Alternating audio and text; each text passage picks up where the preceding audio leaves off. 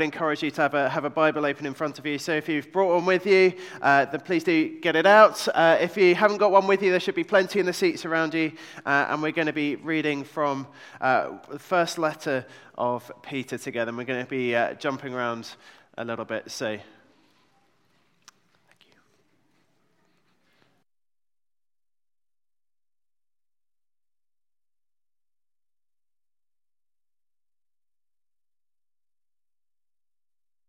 a bit. It's on page 12, 26 and 27 if you haven't already got it in your church Bibles. I will read verses 1 to 5 and 13 to 16 and then move on. Peter, an apostle of Jesus Christ, to God's elect, exiles scattered throughout the provinces of Pontus, Galatia, Cappadocia, Asia, and Bithynia, who have been chosen according to the foreknowledge of God the Father, through the sanctifying work of the Spirit, to be obedient to Jesus Christ and sprinkled with his blood. Grace and peace be yours in abundance. Praise be to the God and Father of our Lord Jesus Christ. In his great mercy, he has given us new birth into a living hope through the resurrection of Jesus Christ from the dead, and into an inheritance that can never perish, spoil, or fade. This inheritance is kept in heaven for you, who through faith are shielded by God's power until the coming of the salvation that is ready to be revealed in the last time.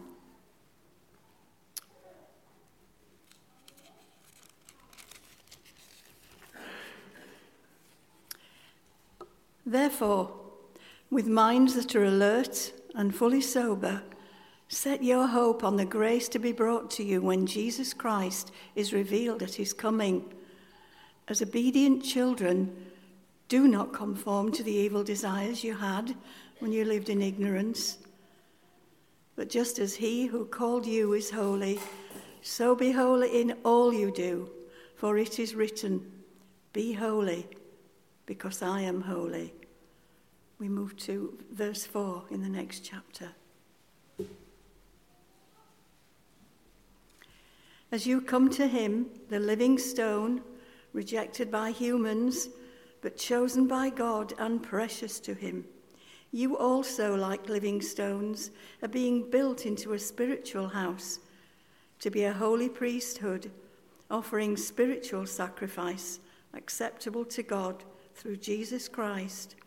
For in Scripture it says, "See, I lay a stone in Zion, a chosen and precious cornerstone, and the one who trusts in him will never be put to shame." Now to you who believe, this stone is precious, but to those who do not believe, the stone the builders rejected has become the cornerstone, and a stone that causes people to stumble, and a rock that makes them fall. They stumble because they disobey the message, which is also what they were destined for. But you are a chosen people, a royal priesthood, a holy nation, God's special possession, that you may declare the praises of him who called you out of darkness into his wonderful light. Once you were not a people, but now you are the people of God. Once you had not received mercy, but now you have received mercy. This is the word of the Lord.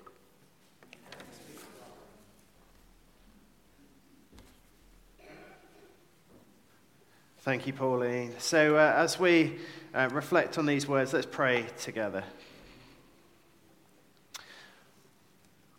Come, Holy Spirit.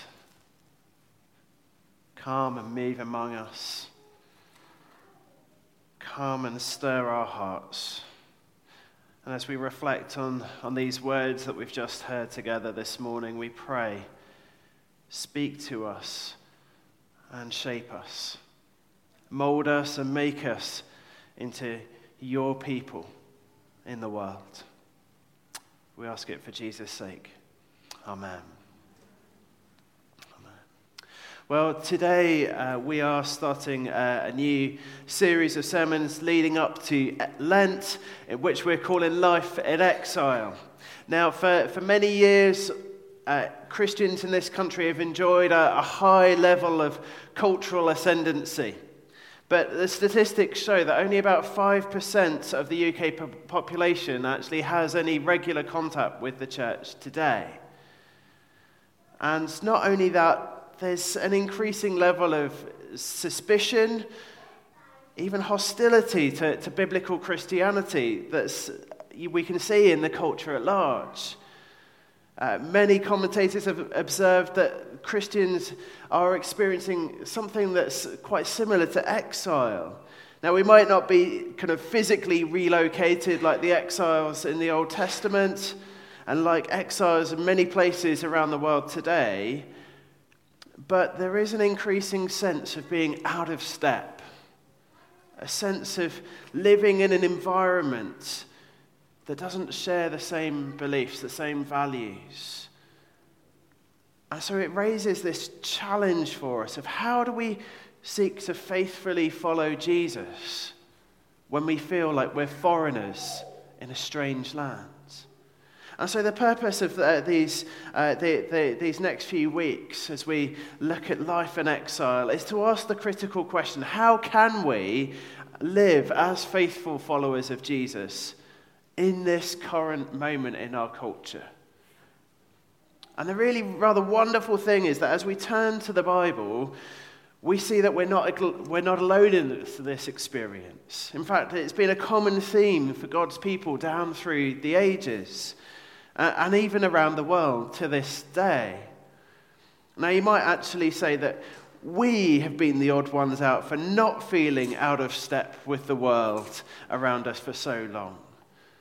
And so the question is, what lessons can we learn from the experiences of God's people in the Bible, which might inform and shape our lives as the people of God here and now?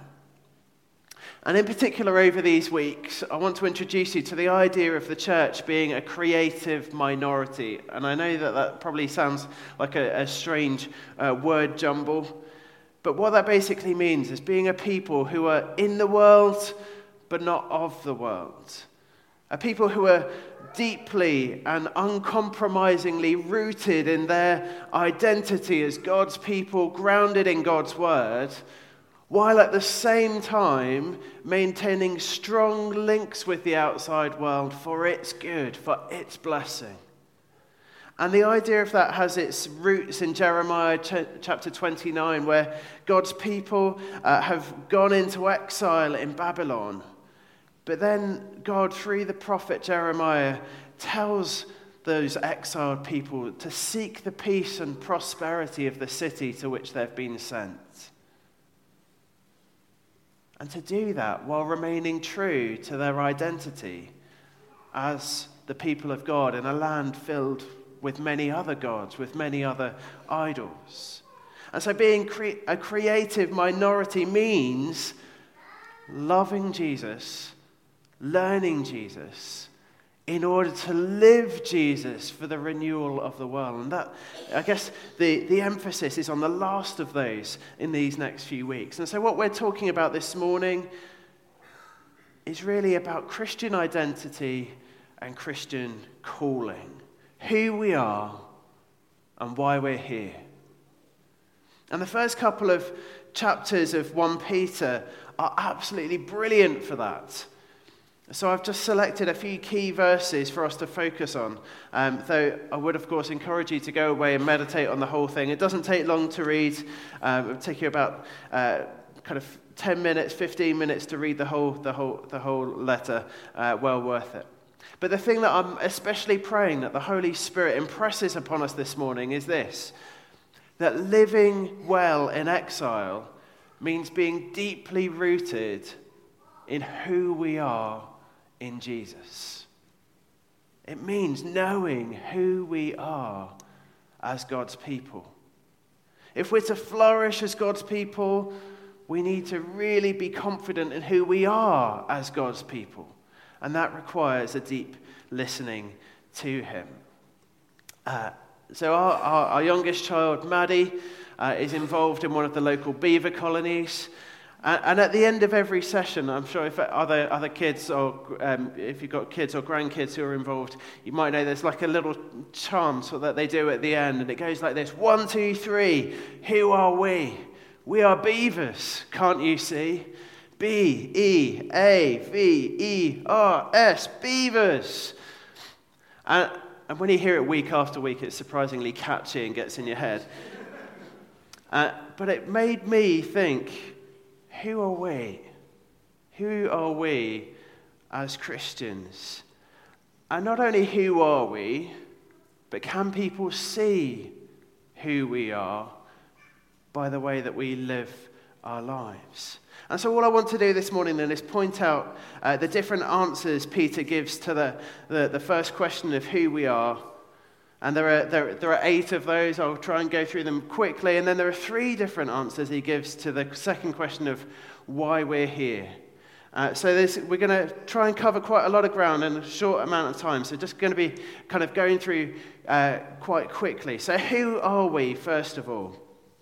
Well, look with me just at the start of the letter, verses 1 and 2. Peter, an apostle of Jesus Christ, to God's elect, exiles scattered throughout the provinces of Pontus, Galatia, Cappadocia, Asia, and Bithynia, who have been chosen according to the foreknowledge of God the Father, through the sanctifying work of the Spirit, to be obedient to Jesus Christ and sprinkled with his blood. Grace and peace be yours in abundance. Now, there's lots that we could talk about here. One of the things I love about it is just the way you see Father, Spirit, and Son all woven in there together. But what I want to draw your attention to is just that word right in the beginning in verse 1. Exiles. Exiles. Later on in chapter 2, verse 11, so just the verse after ours when we finished, Peter writes, "Dear friends, I urge you as foreigners and exiles." And so the point is this, that to be a Christian is to be a resident alien in the world. The theologians Stanley Hauerwas and Will Willimon write this. They say a colony is a beachhead, an outpost, an island of one culture in the middle of another, a place where the values of home are reiterated and passed on to the young, a place where the distinctive language and lifestyle of the resident aliens are lovingly nurtured and reinforced. The church is a colony, an island of one culture in the middle of another. In baptism, our citizenship is transferred from one dominion to another, and we become, in whatever culture we find ourselves, resident aliens. So God's call, we are elect exiles, we are called exiles, locates us in a different story, in a different kingdom. Our first citizenship isn't British or American or French or Chinese or South African. Our first citizenship is with Christ in heaven. That's what Paul says in Philippians chapter 3. And so what difference does it make? Well, it means that Christians cannot be fully at home in a God-denying world. As the Apostle John writes, if anyone loves the world, love for the Father is not in them. As Christians, we have a different king, a different constitution, and different desires. First, we bow the knee to Jesus alone. He is our king. We owe our ultimate allegiance to him. He is the supreme authority that we follow in life and death. And second is, subjects of King Jesus, we follow his commands. God's kingdom operates on different rules to those of the world. One of the things that Jesus says to his disciples as they're jockeying for the best places around the cabinet table in his kingdom is, "Not so with you." There's a different rule for my followers. His way is loving service. And third, it means living with a different MO. We seek holiness. Why? Because as we heard in verse 16 of chapter 1, because God is holy. There are different desires. Second, who are we? We are living stones. A little later on, Peter describes Christians in these verses as living stones. Now, I'm sure we all know this, but the Bible never talks about church as a building. Or at least, not a building that's made out of stones. You are the church. The ones sitting in these seats, you are the church. Now, we've got lots of wonderful church buildings with lots of great history about them. But verse 5 says, we are a spiritual house built of living stones. And the danger is that we think that the church is a building, and it isn't. The building houses the church, but the building isn't the church. The church is the people of God. And that's what the Greek word ecclesia, which is where we get our word church from, that's what it means. It means those who have been called out. In the words of verse 4, those who have been chosen by God. That's what church is. You are the church. You are the place where heaven and earth meet. If there's anything special about this building, it's because you're here. You are the church. But then the theological move that Peter makes is simply astonishing. So first in verse 4, he calls Jesus the living stone. And then he says in verse 5 that we also, like living stones, are being built into a spiritual house.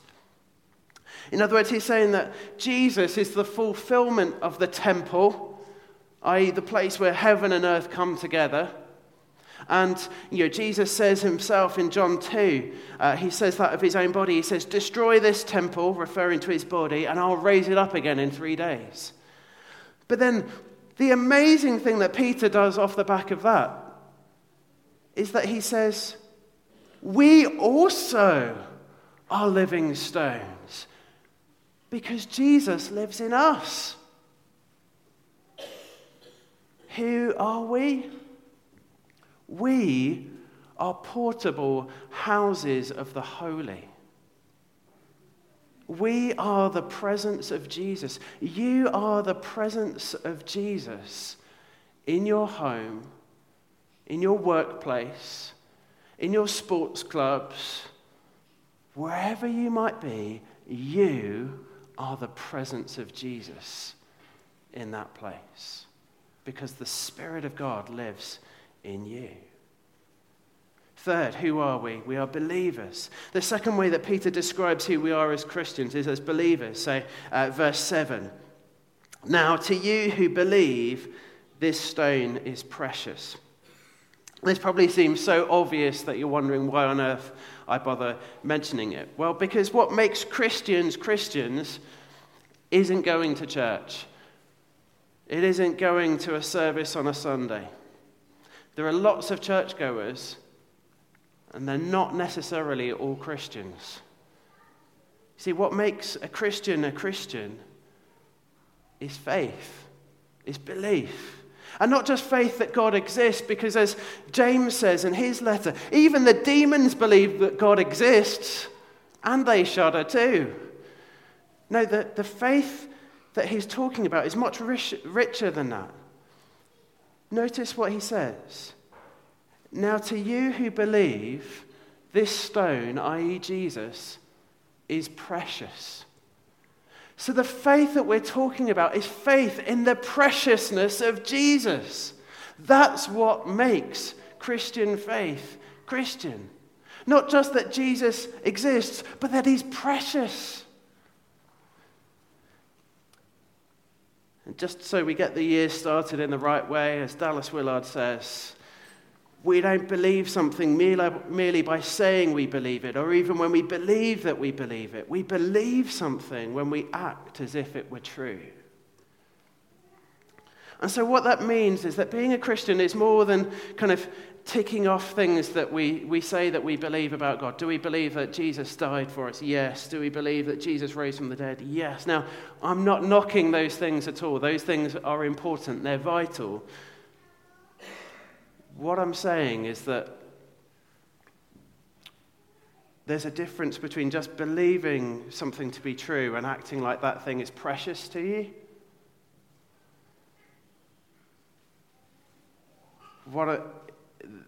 To be a believer means building your life upon Jesus, living as if those things that we say are true about him are true. It means living as if Jesus is precious to you, more precious than money, possessions. It means putting Jesus first above everything else. Fourth, who are we? We are a chosen people. Verse 9. We need to hear this. The basis of our identity as the people of God isn't that you chose God. It's that he chose you. Now, as a kid in school, I remember that awkward moment at lunchtime where kind of the boys would go out and play football, and there would kind of be that time where you kind of pick the teams. Now, I think it's probably fair to say, and he's already laughing, because he knows what I'm going to say. I think it's probably fair to say that I have more enthusiasm than skill. And so I was always one of the ones that got picked right at the very last. You know, they would look around, see all the skillful kids, pick those first. Then they would say, there's a dustbin over there, we'll have you. And then right at the end, when they'd exhausted all the rocks and other inanimate objects, they would pick me. But this verse says, I'm chosen. You are chosen. You are wanted.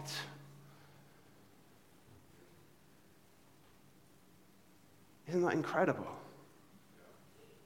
It's certainly not because of what I can offer God, as if any of us could enrich God anyway.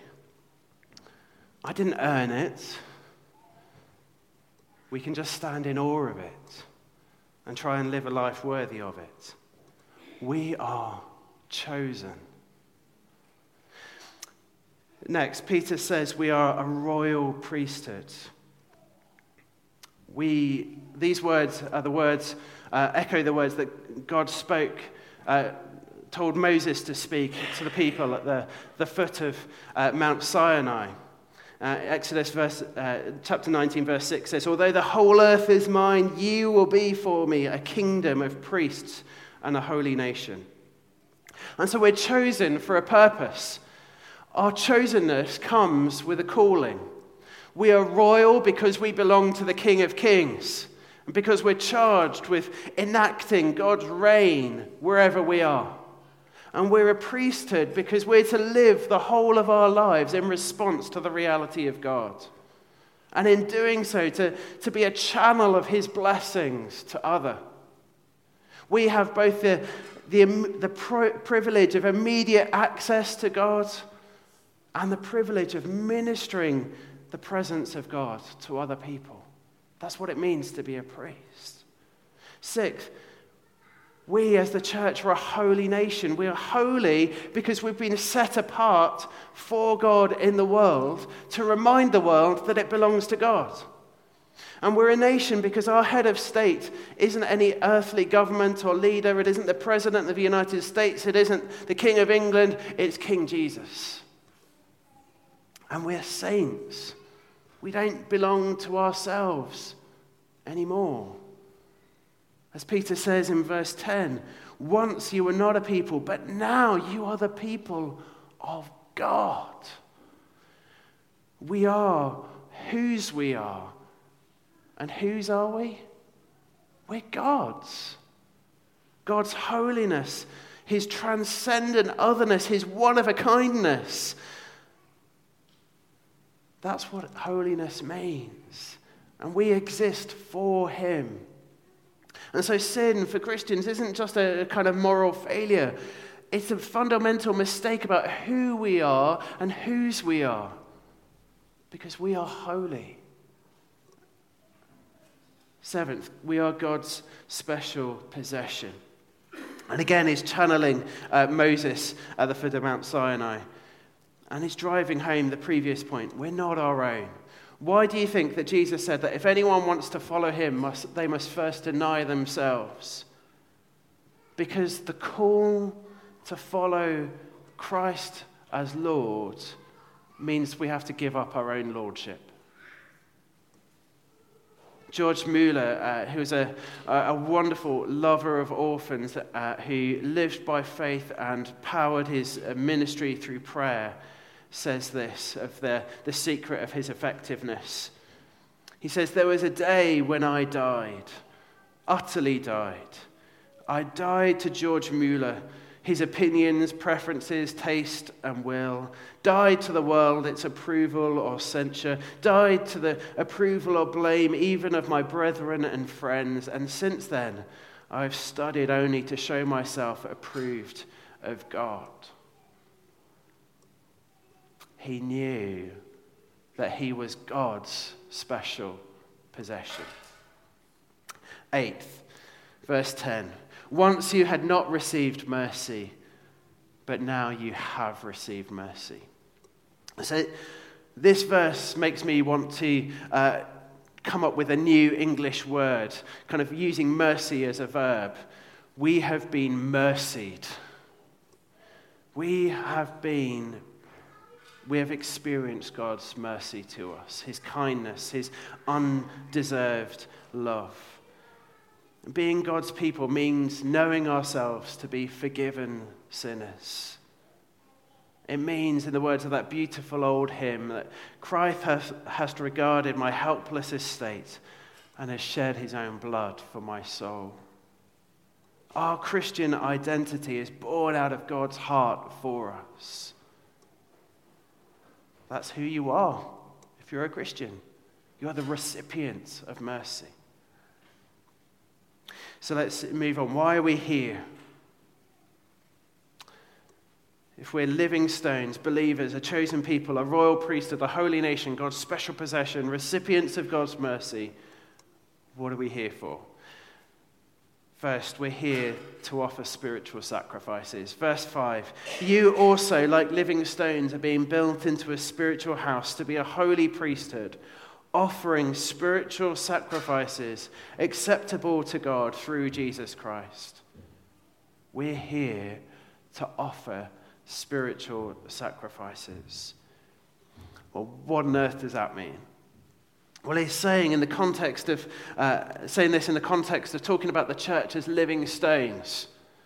And perhaps the closest equivalent is in Romans 12, where Paul exhorts us to offer our bodies as living sacrifices, holy and acceptable to God. What Peter is saying is, God no longer lives in a temple in Jerusalem, but in the spiritual house that's being built up all over the world through people like you. Offer yourself as a brick in the wall. Walter Lewis Wilson was an American doctor born towards the end of the 19th century. He was a faithful Christian who often hosted missionaries at his house when they visited his church. And one time a visiting missionary from France asked him quite directly, "Who is the Holy Spirit to you?" He answered very doctrinally, theologically correct. He said, he's the third person of the Trinity, and so on. But his guest wasn't satisfied with the answer, and he said, "No, you haven't answered my question. I asked, who is the Holy Spirit to you?" And Wilson admitted, "He's nothing to me. I have no contact with him and could get along without him." Well, the next year, he heard a sermon on Romans 12 with this challenge: God gives you the indescribable honor of presenting your bodies to the Holy Spirit to be his dwelling place on earth. And then the penny dropped. And Wilson rushed home and fell on his face before God, and he prayed, "My Lord, I've treated you like a servant. When I wanted you, I called for you. Now I give you this body from my head to my feet. I give you my hands, my limbs, my eyes and lips, my brain. You may send this body to Africa or lay it on a bed with cancer. It is your body from this moment on." And the very next day, Wilson was working in his office when someone came in to try and sell him some advertising. And he ended up bringing them to Christ. He went on to start a church plant, a mission organization, a Bible college. The spiritual sacrifices of which Peter is speaking are those Spirit-inspired actions that flow from an attitude of, I'm yours. I'm here as a temple, as a house for the Holy Spirit. The second reason we're here as Christians is in verse 9. We are who we are as God's people, that we may declare the praises of him who called us out of darkness into his wonderful light. The reason we're here is to tell anyone and everyone how amazing God is. I have a book by the Christian comedian Milton Jones at home called 10-Second Sermons. And I know, yes, you're thinking, I wish he were here now. But he says this of our evangelistic task. He says it's easier to publicize a restaurant if you eat there regularly. And it's impossible to remain enthusiastic if you're just passing on other people's recommendations. And so the way that you and I are to tell of how great our God is by eating at the restaurant of God regularly. When we know ourselves as a spiritual house inhabited by God's Spirit, as we cherish the preciousness of Jesus, then this kind of declaring the praises of him who called us out of darkness into his marvelous light is a lot easier. It's no longer a chore, it's a delight. Can you think of a higher privilege than being able to tell others what God has made out of you, what he's done with your life? Our job is, first of all, to know God and then to make him known to others. Third, finally, and it's suggested in that previous T, but we are to give embodied witness to the power of a transformed life. And I know that sounds like jargon, so bear with me. Verse 10, once you were not a people, but now you are the people of God. Once you had not received mercy, but now you have received mercy. What he's saying is that we're here as living, breathing, walking, talking examples of the kind of difference that Jesus can make to a human life. People should be looking at us and say, Jesus can do that to people? You are in your home, your office, your school, wherever else you are, to show them that you're a new person in Christ. Your everyday, ordinary life is to be a mirror to the world, showing who God is, what God has done, and also what God can do for them. And Peter fleshes this out a little bit more in verse 11. He urges us to live as foreigners and exiles, not to be chameleon Christians who blend in so well that they're virtually indistinguishable from everyone else. He's not urging us to be weird for the sake of being weird, but for the sake of faithfulness to Jesus. He's saying that there's a war going on for our souls, and we need to wise up to the subtle ways in which our disordered desires are played and become normal in a sinful society. We're to live differently because of Jesus. Now, I said at the start that I wanted to put before us Peter's vision for who we are and why we're here. First, I just want to draw your attention as we draw towards an end to something that's really, really important. It's this. Our identity as Christians isn't something that we have to strive for. It's already yours. So look with me, if you've got your Bible open, look with me again at verse 9. You are a chosen people, a royal priesthood, a holy nation, God's special possession. You are all of these things. Not you can be, not you will be if X, Y, and Z. You are. Present tense at this very moment in time. If you are a born-again follower of Jesus, you are already all of these things. They are your spiritual inheritance. Won for you through Jesus' life, death, and resurrection. You don't have to earn them, they're yours. And what that means is that the Christian life is about becoming who we already are in Christ. Think of it this way.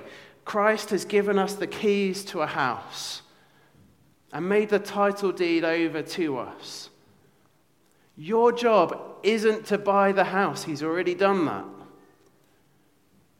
Your job is to live in the house, to make it your own, to make it home. You are already living stones. You are already believers. You are already a chosen people. You are already a royal priesthood. You are already a holy nation. You are already God's special possession. You are already the recipients of God's mercy. Our task isn't to grab hold of those things for ourselves, but to grow into them more and more every day, every year, as the Holy Spirit does his long, patient, gradual work within us. So the final question is how? How do we become more fully who we are in Christ? How do we take hold of that eternal life for which Christ took hold of us? And Peter's answer is gloriously simple. It's so simple, we probably miss it. It's right there at the beginning of verse 4. 5 words. As you come to him. You want to know how you become who you already are in Christ? You come to him. And you keep coming to him. And you come to him again. And again. And again. And I know this doesn't sound very profound, but it really is the essence of Christian living.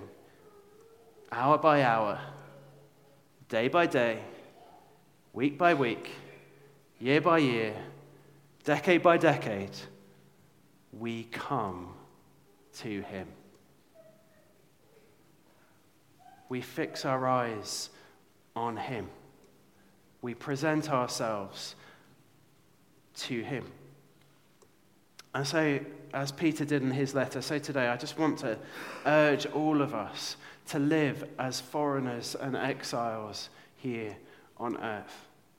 I want to urge us to become who we already are in Christ. I want to urge us to reject a superficial Christianity and to plunge the depth of our Christian identity and calling. I want to urge us to pursue the holiness that is characteristic of God.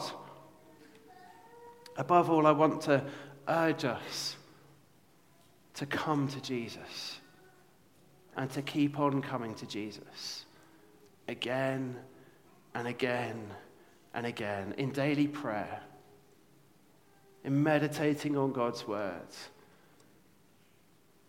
in fellowship with other believers, in gathered worship with God's people. And as you wake up each new morning to offer yourself afresh to his will, to his work in the world, Lord Jesus, here I am. I'm here for you. And we can start that today. So let's pray. Lord Jesus, we are here for you. We are yours. And we want to make ourselves fully available to you and to your purposes for us. And so, Lord, we pray that we'd become more truly who we already are in you. Living stones, believers, a chosen people, a royal priesthood, a holy nation, God's special possession, the recipients of your mercy. And through you, we pray that we would offer spiritual sacrifices. We pray that we would proclaim your praise. And we pray that we would reflect in our lives the transformation that you're working in our hearts. Amen.